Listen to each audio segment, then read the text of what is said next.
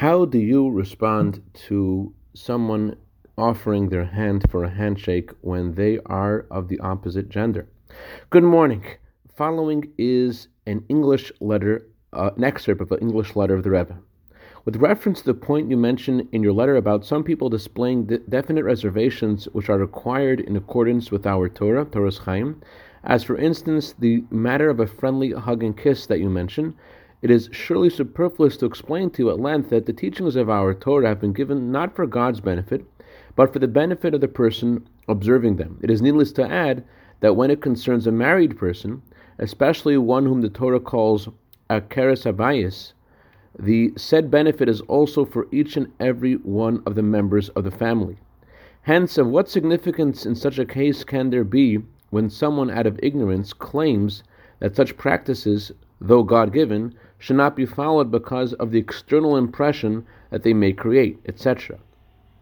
In connection with the above, I would like to cite an illustration which actually occurred recently. Several weeks ago, a delegation of Dutch Jews were officially received by the Queen of Denmark. They wished to express the Jewish gratitude to her for the help given by the royal family and people of Denmark. During the official reception, when everyone stood in line to shake hands with the Queen as customary, and it came up to the turn of the rabbi and his wife who were with that delegation, the Queen extended her hand.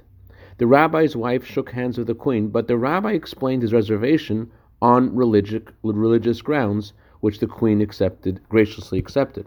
There was no embarrassment, although other men before and after the rabbi shook hands with the Queen. On the contrary, it produced admiration for the rabbi's convictions and principles. I mention these details so that you can also mention them whenever you find that the occasion calls for better understanding of such matters. I'd like to dedicate our minute of Torah today to Ariel Gompertz in honor of his birthday yesterday, for a year of bracha v'atzlacha begashmius v'ruchnius. I also like to dedicate this to Mr. and Mrs. Michal and Noah Klein in honor of their anniversary today. Many happy returns to this day.